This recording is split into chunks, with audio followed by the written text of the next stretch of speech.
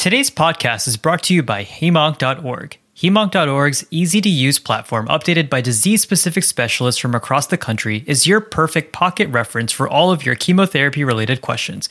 Best part, it's free. Check out Hemonc.org today. That's HEMONC.org.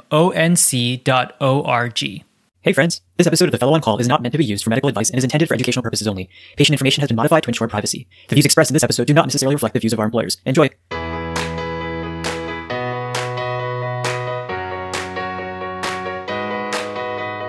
Welcome to another episode of The Fellow on Call, the Hemonc podcast. We're coming at you from Rillo University Medical Center. I'm Ronak. I'm Vivek. I'm Dan. And in today's episode, we start on a brand new adventure, this time going through the fundamentals of diffuse large B-cell lymphoma.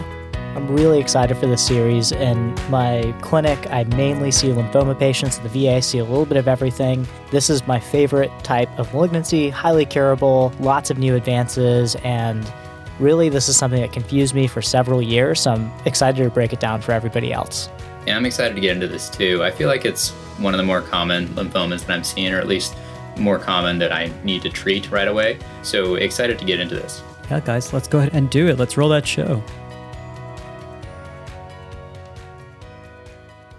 All right, y'all. So new series, and I think we should pause and Vivek, I haven't gotten an update on what you're watching on TV lately. What's the latest? The latest these days is Brooklyn Nine-Nine. Excellent sitcom. I mean, there's a lot of good sitcoms out there. Parks and Rec, The Office, all produced by Mike Schur, who's incredible. Like, that dude has made every excellent show on television. Highly recommend Brooklyn Nine-Nine. Really, really funny show. I don't think I've gotten into that one. I don't think I've actually ever seen an episode. I brought back Jack Ryan because I never got to finish the series. So now I'm trying to do that as best as I can. I may have to check it out. I think Logan was a fan of the show, but we don't watch it routinely. I think thanks for the heads up. You got to go with it. And Jack Ryan's good too. You know, John Krasinski, he's doing some very good stuff. different than his character on The Office, for sure. Very, very different. Very, very different. I still just don't see him as an action hero. Maybe that'll change if I watch the show. I think he does a pretty good job. You let me know. But guys, I'm really excited. You know, we are starting a new series, this time talking all about diffuse large B-cell lymphoma, so another malignant hematology topic. And so I'm super excited. I'm super game. And as we've been doing, Vivek, do you want to take us through a case and that'll set the stage for our discussion today? Yeah, let's do it. So this is a guy that I saw at the VA. 68-year-old male with history of castrate-sensitive metastatic prostate cancer, Lupron and abiraterone plus prednisone for several years with well-controlled disease and an undetectable PSA. He presents to oncology clinic for routine follow-up. He now reports a 1-month history of fever, drenching night sweats, and 15-pound unintentional weight loss with poor appetite. He reports noticing a few lumps on the right side of his neck, and notably on his history, he served in Vietnam and had significant Agent Orange exposure. So now we have a patient with a solid tumor diagnosis, previously well controlled, who presents with new adenopathy in his neck, potentially concerning for progression of disease or small cell transformation of his prostate cancer. So how would you go about approaching this patient? Whenever you see a patient that has a history of metastatic cancer, the first thing you should be thinking about is the most obvious. Is this a progression of their known cancer? And I like that you mentioned small cell transformation is a real phenomenon that can happen with prostate, and it doesn't, of course, would cause an increase in disease burden without a corresponding increase in the PSA. So it's something to think about. But for me, lymphadenopathy with B symptoms should always raise the alarm bell for lymphoma. Although you have to think about other things like infection and solid tumor malignancy, but the B symptom, it makes me worry that this is the new diagnosis this patient's experiencing. The key here is to not wait too long to make this diagnosis because large B-cell lymphomas are aggressive and they can progress really quickly. So if that's anywhere on your differential, you have to be expedited in how you're getting this workup done. You always want to start by performing a thorough physical exam, examining the neck, the axillary lymph nodes, the inguinal lymph nodes, basically any of these lymph node beds you can access externally. You can sort of inform potential targets for biopsy with that type of exam. And so other than getting labs like a PSA and an LDH to try and figure out what might be going on, you'd also want to get a provider on the phone that could do an FNA. If we're worried about this potentially being a solid tumor, that can kind of help us make that decision or make that branch point really quickly. You can get that done usually same day, depending on where you're at. And it can tell you right away if the cells you're looking at look like solid tumor cells or more like something else that would require additional workup in the future. All right, that's perfect. And so we did the exam. Our patient had palpable right cervical adenopathy, bilateral axillary adenopathy, and bilateral inguinal adenopathy. While the labs that we ordered are in process, we called our friendly pathologist who's planning to come up to perform an FNA, given that we're fortunate to have that same-day capability at our center and at our VA. So can we go through a little bit more information on what an FNA provides and the utility in the diagnosis of lymphoma? So listeners, you'll remember that in our first 4 episodes, we actually talked all about some of these really important tests. We talked about important tests including flow cytometry, the immunohistochemistry, cytogenetics, and molecular testing. So if you haven't listened to those, we highly, highly recommend going back and checking those out. These are going to be critical to any discussion that we can have about things like lymphoma. So then you'll recall that an FNA, or a fine needle aspirate, is a biopsy technique that gives us a small sample of cells to analyze. It can easily distinguish a solid tumor malignancy, but remember though, here it is not ideal for lymphoma because we don't get any information about the lymph node architecture. The bottom line is that we're basically looking at the phenotype of the cell, and we're looking at the morphology to try to determine what the cells would look like. So for instance, prostate cancer cells versus normal lymphoid cells versus atypical lymphoid cells. So the point of us mentioning to get an FNA here, especially for this patient that has a history of metastatic prostate cancer, is to try to quickly rule out prostate cancer as the etiology for his lymphadenopathy and try to convince ourselves that we need to go down another pathway. We can also then perform IHC to determine the protein expression. Remember, that's the phenotype of the cells that we're looking at. And because the cells are aspirates in suspension, remember that that means we can also run them in flow cytometry. Remember, Dan said anything can basically run in flow as long as it's in solution. So these cells are an aspirate. We can run them on a flow cytometry to determine the cell surface expression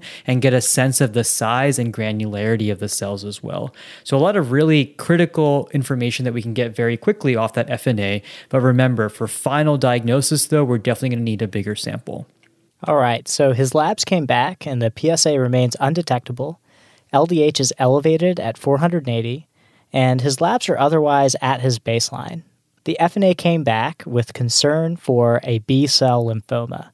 Flow cytometry showed CD10 positive and CD20 positive B cells with increased forward scatter.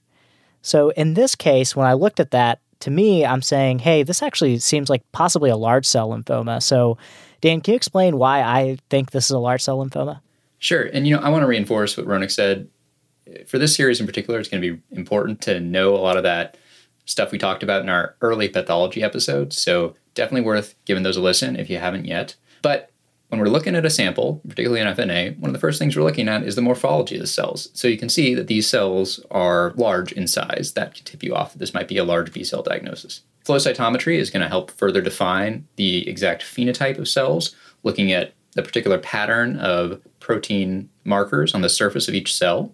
And we know that CD10 and CD20 are associated with B cells that originated in the germinal center. We'll talk more about that in a little while. But there's another thing that we can get from flow cytometry in terms of cell size. So instead of just looking at a small sample, we can look at tens of thousands of cells all at once with flow cytometry. And if you see increased forward scatter, that generally means that the cells that are passing by the laser are larger in size.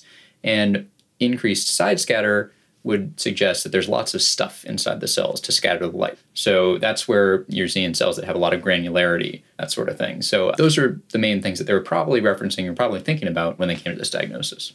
So Vivek, as someone that does take care of patients with lymphoma, I'm sort of curious to know your approach. So now we're concerned for a possible large B-cell process, but we don't yet have a definitive diagnosis of this FNA. We have a suspicion that it's likely not prostate and it's likely a lymphoma, but we don't yet have a diagnosis.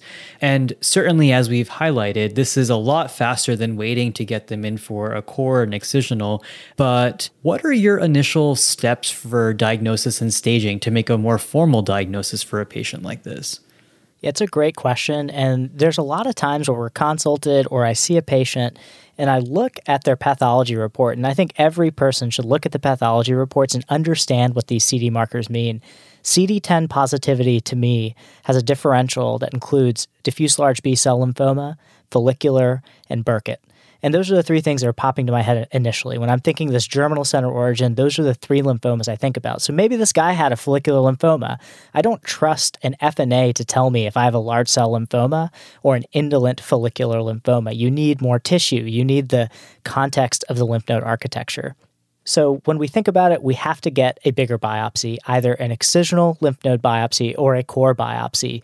That exam is critical. There was a patient who I saw in the ER a couple days ago, actually, when I was on service. I palpated his neck nodes, his axillary nodes, inguinal nodes, didn't have a PET scan, consulted surgery. They took him to the OR next day and did an excisional inguinal lymph node biopsy. You don't need the PET scan before you do that. So early referral to a surgeon for an excisional lymph node biopsy, especially if they're palpable. That's how the surgeons are doing it too. They're looking at what's palpable. You don't need a PET scan before that happens. So an early referral to that's important. Sometimes, you might have a patient with like a mediastinal mass, can't necessarily get that incisional lymph node biopsy of the mediastinum, right? That's a bigger surgery, and you might think about like a core biopsy. And so when it's not feasible, a core biopsy is reasonable. So first things first, expediting the workup for the biopsy. The other things that we think about is a PET CT for staging. This is better than a CT scan. It will upstage about 30% of patients. If you just got a CT scan, you would misclassify patients 30% of the time. So it's really important to get that PET CT scan for staging if you can. For patients who are super sick in the hospital, regular old CT neck, chest, abdomen, pelvis is just fine because you need to get treatment started urgently. But for these that you have time for, you want to get that PET CT scan. An LDH is important for prognostication that we'll talk about. And lastly, viral studies, particularly hepatitis B. When we give patients with B-cell lymphoma treatment, we give them rituximab, and we worry about reactivation of hepatitis B. It's not a contraindication. We just also start them concurrently on treatment. So always remember hepatitis B, LDH, and you can always throw on that HIV and hep C, but that hepatitis B is the one that we act on when we start treatment with rituximab. So flipping through the chart, it looks like this patient was seen by surgery and had a PET scan scheduled a week after that appointment. He went ahead and got that excisional right cervical node the day after his PET, and clearly the early referral definitely made a big difference in getting this workup expedited, so I'm glad y'all did that. It says his biopsy result was consistent with double expressor large B-cell lymphoma. It was a germinal center subtype by cell of origin classification. The report did make mention of effacement of lymph node architecture by large B cells. Flow cytometry was consistent with what we saw in the FNA with CD10 and CD20 positivity, and also mentioned monotypic kappa-restricted B cells with increased forward scatter. On IHC, 60% of the cells showed expression of MYC and BCL2, and the Ki67 was reported at 60%. Still waiting on cytogenetics at this point, but let's just break down that report systematically, starting with cell of origin.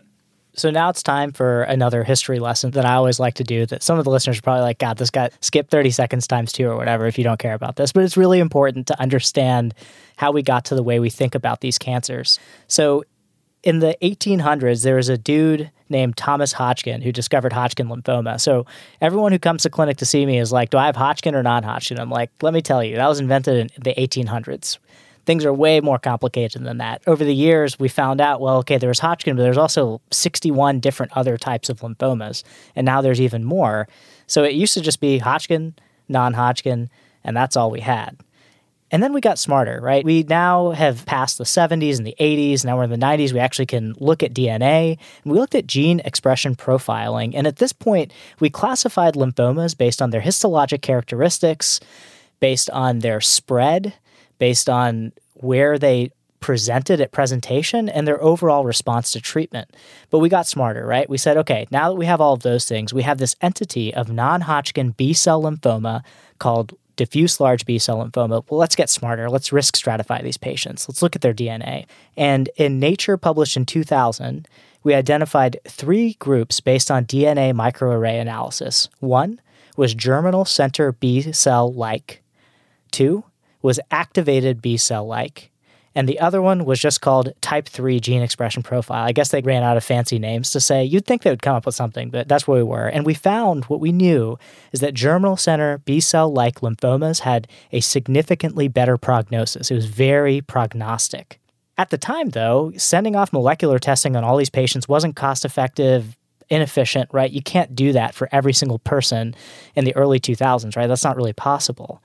And there was a really smart pathologist, Christine Hans, who still works at the University of Nebraska, who published a study that found IHC surrogates to the gene expression profile, and this is called the Hans algorithm. So she was super smart. This was published a couple of years after that initial paper, so this is Blood in 2003, and it was really developing an algorithm to identify germinal center B cell in origin versus non-germinal center B cell origin subtypes. What we did with that was look at CD10, BCL6, and another protein called MUM1. It's an algorithm that you guys should just look up. We'll link it to our show notes. But the bottom line is it was just as prognostic as that gene expression profiling, obviously a lot cheaper. And the one thing to remember is that CD10 is germinal center in origin. Often, BCL6 is germinal center in origin. Why is that important? Because you have a differential diagnosis of follicular lymphoma, large B-cell lymphoma, and Burkitt lymphoma for germinal center in origin. So just remember, CD10 is germinal center in origin. Look up that algorithm. One thing you'll notice there is that MUM1 positivity is activated B-cell subtype, and I just remember my mom taught me the ABCs. So you don't have to memorize it. It's old, it's prognostic, it is not predictive, and will not change treatment. Do either of you have trouble remembering the nuances of all of these chemotherapy regimens? You know, Ronak, I don't have that problem. And you know why? It's not because I know everything, but it's because of hemonc.org. And anytime I see a new patient that I'm about to start chemotherapy, I go to this website. It's free, easy to use, evidence-based. It's my go-to anytime I start my patients because it gives me the dosing schedule and all of the up-to-date information. Yeah, I'm a big fan too, and used it today in clinic, in fact. Not only do they break down the regimens by disease subtype, but they also provide links to those original articles that led to the approval of the therapies listed. Since these pages are updated constantly by disease-specific experts, you'll always be up to date on the latest regimens and dosing schedules. It's a great supplement to our Fellow on Call website. Learn more about hemonc.org by visiting their website. That's hemonc.org. So as you said, Vivek, then the cell of origin is determined by the Hans algorithm, which correlates well to gene expression profiles. In the future, we may see more molecular testing in lymphoma, but for now, this is one tool that we certainly have for risk stratification, as you pointed out. And also, I want to highlight what you said there. It is prognostic, but it is not predictive. So it does not change our management. So this is just, interesting to look up and include perhaps in your note or something about a patient, but certainly will not change your next steps. So what is this idea about double expressor, and how do the cytogenetics come into play here? And then we often hear about things like double and triple hit lymphoma. Can we just define all of these key terms? The big three things to remember are MYC, BCL2, and BCL6, and that's MYC, MYC. So one of the most important oncogenes in lymphoma is this MYC gene. In short, it's a gene that makes cells enter the S phase, so it pushes them through the mitotic cycle. It's located on chromosome 8. Commit that to memory. This is something that's important to know. And the one mnemonic that I've heard, and I did not personally invent, I believe this is Vivek's mnemonic, is that the black pool ball, like if you're playing a game of pool, is the 8 ball, and it's kind of a stressful ball, like you're always trying to either avoid or be very precise with hitting the 8 ball. So it's the most important ball of the game. That's where the MYC gene is. It's the most important ball in the lymphoma game in this case. And so chromosomal rearrangements are really important, and on chromosome 8, they're considered high risk if that MYC gene is rearranged. BCL2, another important player here, it's an anti-apoptotic protein. So if it has increase in activation or is overexpressed, then we think about a more aggressive B-cell lymphoma because it's not as responsive to those internal cell signals that are promoting apoptosis and planned cell death.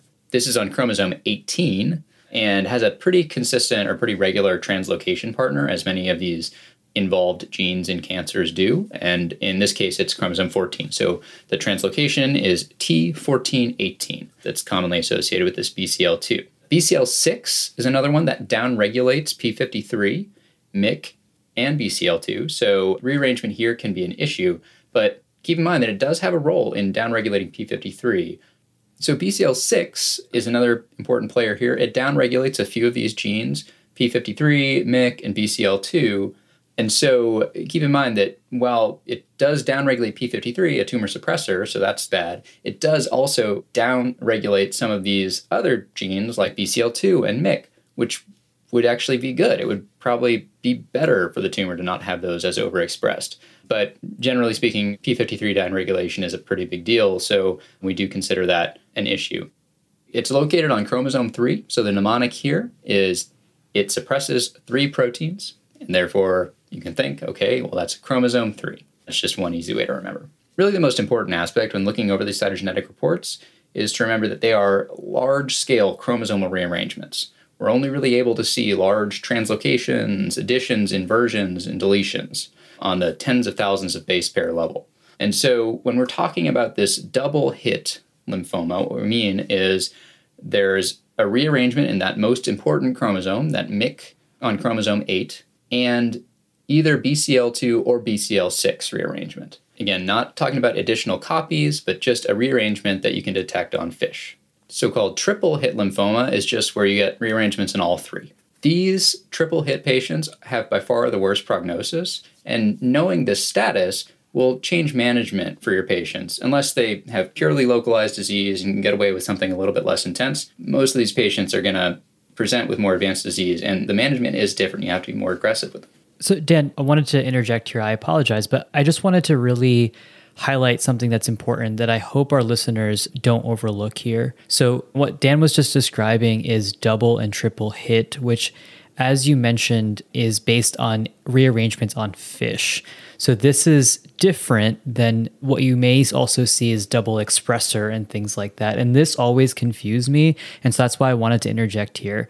So what Dan just defined is double versus triple hit, which is using FISH to look for rearrangements in MYC, BCL2, and BCL6. And this is in contrast then to double expressor, which I think you're just about to tell us about. No, I'm glad you made that distinction. And the terminology here, you do have to be precise with the terms. When we're talking about a hit, that's talking about a change to a gene, right? We think about the X number of hit hypothesis to oncogenesis, or whatever it is they always said in the textbooks. So when we're talking about double and triple hit, those are exactly what you said, changes to the genes, chromosomal rearrangements that are detected on FISH. We call this other sort of classification double expressor because we're looking at overexpression on IHC. How much are these proteins being expressed in the cells? And so double expressor is defined by IHC overexpression greater than 50% of MYC and BCL2. So just those two. And it's considered a poor prognostic marker. It's definitely a prognostic thing, and we can understand that these patients do have a worse prognosis, but it's not necessarily as important as the cytogenetic information that we've gotten. And it's currently sort of under debate whether or not it makes sense to change management in terms of systemic therapy for patients that are double expressor. But you do always want to give CNS prophylaxis when a patient is either double hit, triple hit, or double expressor. We know enough in terms of the prognosis that we do want to give CNS prophylaxis to these patients, but double expressor, it's just not considered quite as strong of a risk to warrant aggressive systemic therapy like we see with double and triple hit. Okay, got it. So that's very helpful. So when we're talking about double and triple hit, we're looking at FISH rearrangements. When we're talking about double expressor, for instance, it's looking at IHC. So that's using immunohistochemical staining to assess protein production. And as you alluded to, double expressor may not change the regimen that we use, unlike someone with a double or triple hit on FISH. And so that's key. But the one thing it may change is we know enough about double expressor such that we are going to be reaching for CNS prophylaxis. And so just treat these patients a little bit more aggressively, but not change their overall systemic disease. And I think that is so critical for us to understand as we talk about our patients with DLBCL. I think the one other thing that we mentioned on the path report was also that Ki-67 score. And so can one of you tell us a little bit about what the role of Ki-67 is?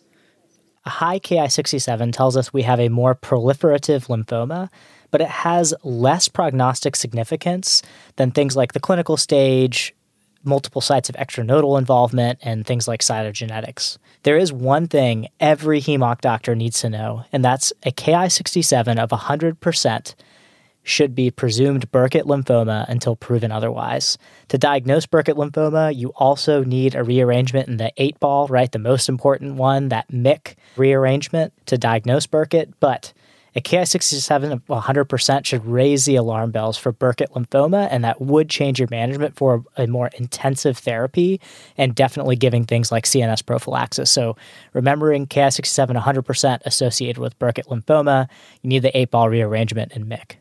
Okay, so I think we've covered the path report pretty well. The cell of origin is essentially it's an IHC surrogate for gene expression and risk stratification and is prognostic, but it doesn't necessarily change our management. Whereas the chromosomal rearrangements, the MYC, BCL6, and BCL2 status are really important for figuring out how we're going to treat a specific patient. We talked about how MYC is the 8-ball. It's the most important one. It's located on chromosome 8. We also covered that double hit refers to genetic rearrangements, not additional copies of MYC, BCL2, and BCL6. And so let's get back to our patient. Let's say that we got the PET CT back. It shows intensely avid lymph nodes above and below the diaphragm, as well as diffuse increased uptake in the bone marrow. How do we take this information and translate that into a stage?